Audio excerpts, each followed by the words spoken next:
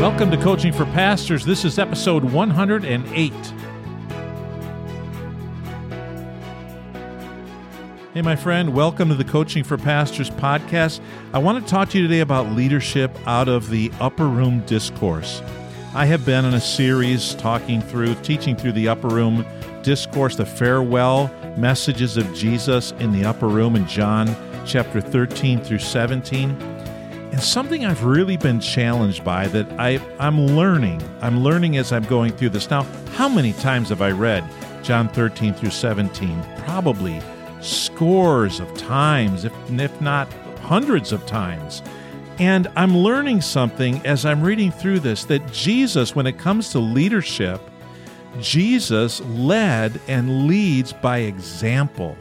It's really incredible. In John 13, when it says that all authority, Jesus knew that the Father had put all authority, given him all authority and put all things under his feet. That's when he got up and he fixed his clothes, whatever he did, he got ready and he got down on his knees and he got a basin of water and he washed the disciples' feet. Jesus, he teaches throughout John 13 through 17, but the very things that he's teaching, he is going first. He's the exemplar, the example, the model for us.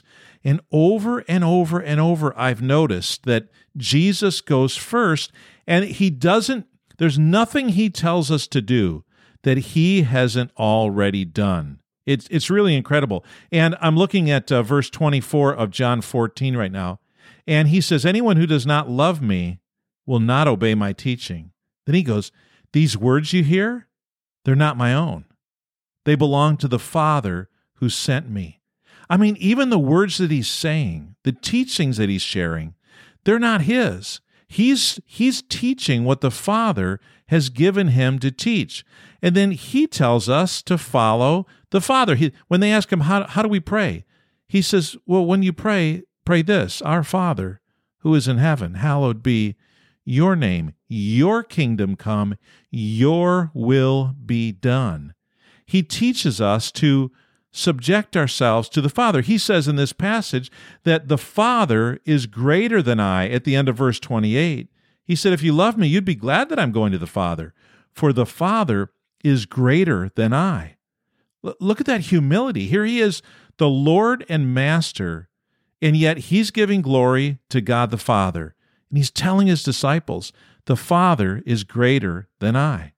And then he says in verse 31, he says, speaking of the prince of this world, he says, I can't say much more to you because the prince of this world is coming. And then he says, he has no hold over me. That's interesting, isn't it? Does the prince of the world have hold over us? I mean, was it Jesus that said, greater is he that is in you than he that is in the world? Right? The prince of this world, he says, has no hold over me. In verse 31, he says, but he comes so that, Hina, right? The Hina clause, he comes so that the world may learn that I love the Father. What was the greatest commandment? Love the Lord your God with all your heart, soul, mind, and strength. Right? And he said, this is why the prince of this world is coming, so that the world will know that I love the Father. Everything that Satan throws at him, Jesus is a leader, and he leads by example, and he leads us by the example of his life and his response to Satan. He comes so that the world may learn two things, that I love the Father, and number two, and do exactly what my Father has commanded me. Now, he teaches over and over that we would obey his commands, that we would obey, that their obedience would be the sign of faith and of belief. And he says, I love the Father and do exactly what my Father has commanded me. So Jesus leads by example.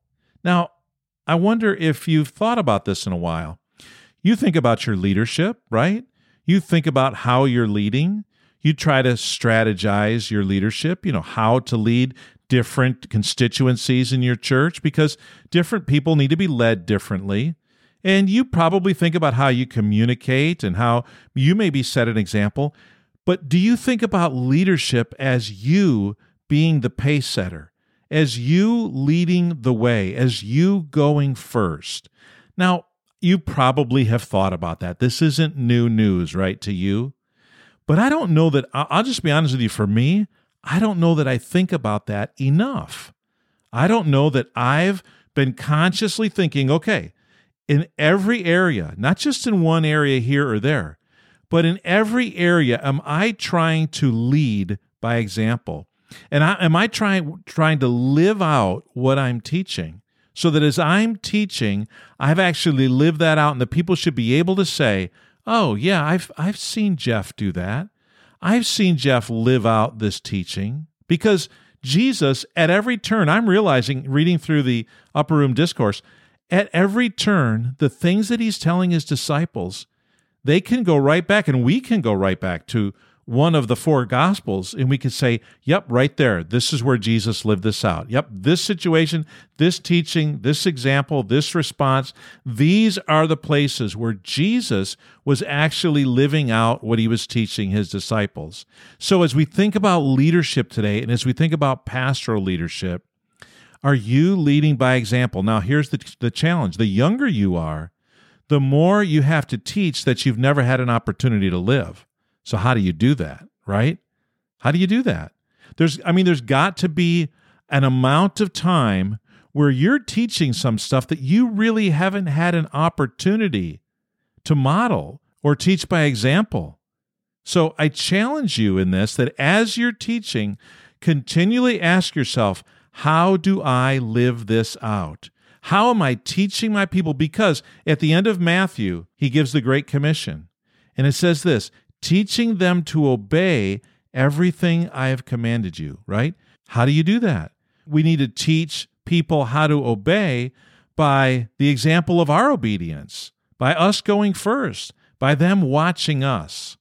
So that's a thought for you, Pastor. Jesus was a leader who went first and led by example. May we be those kinds of leaders where our people could say, oh yeah, I remember, I just saw him, or I just heard about him doing this or her doing that, or I just was a part of that. I heard that story, and yeah, he lives out what he preaches. I tell you what, man, that's hard. It's hard. That's one of the challenges of being a pastor. It's easy to talk about on a podcast. It's easy to flap our gums on the platform or in a living room or behind a pulpit somewhere. That's easy. The hard part is that we have to live it out. And Jesus went first and set the example for us.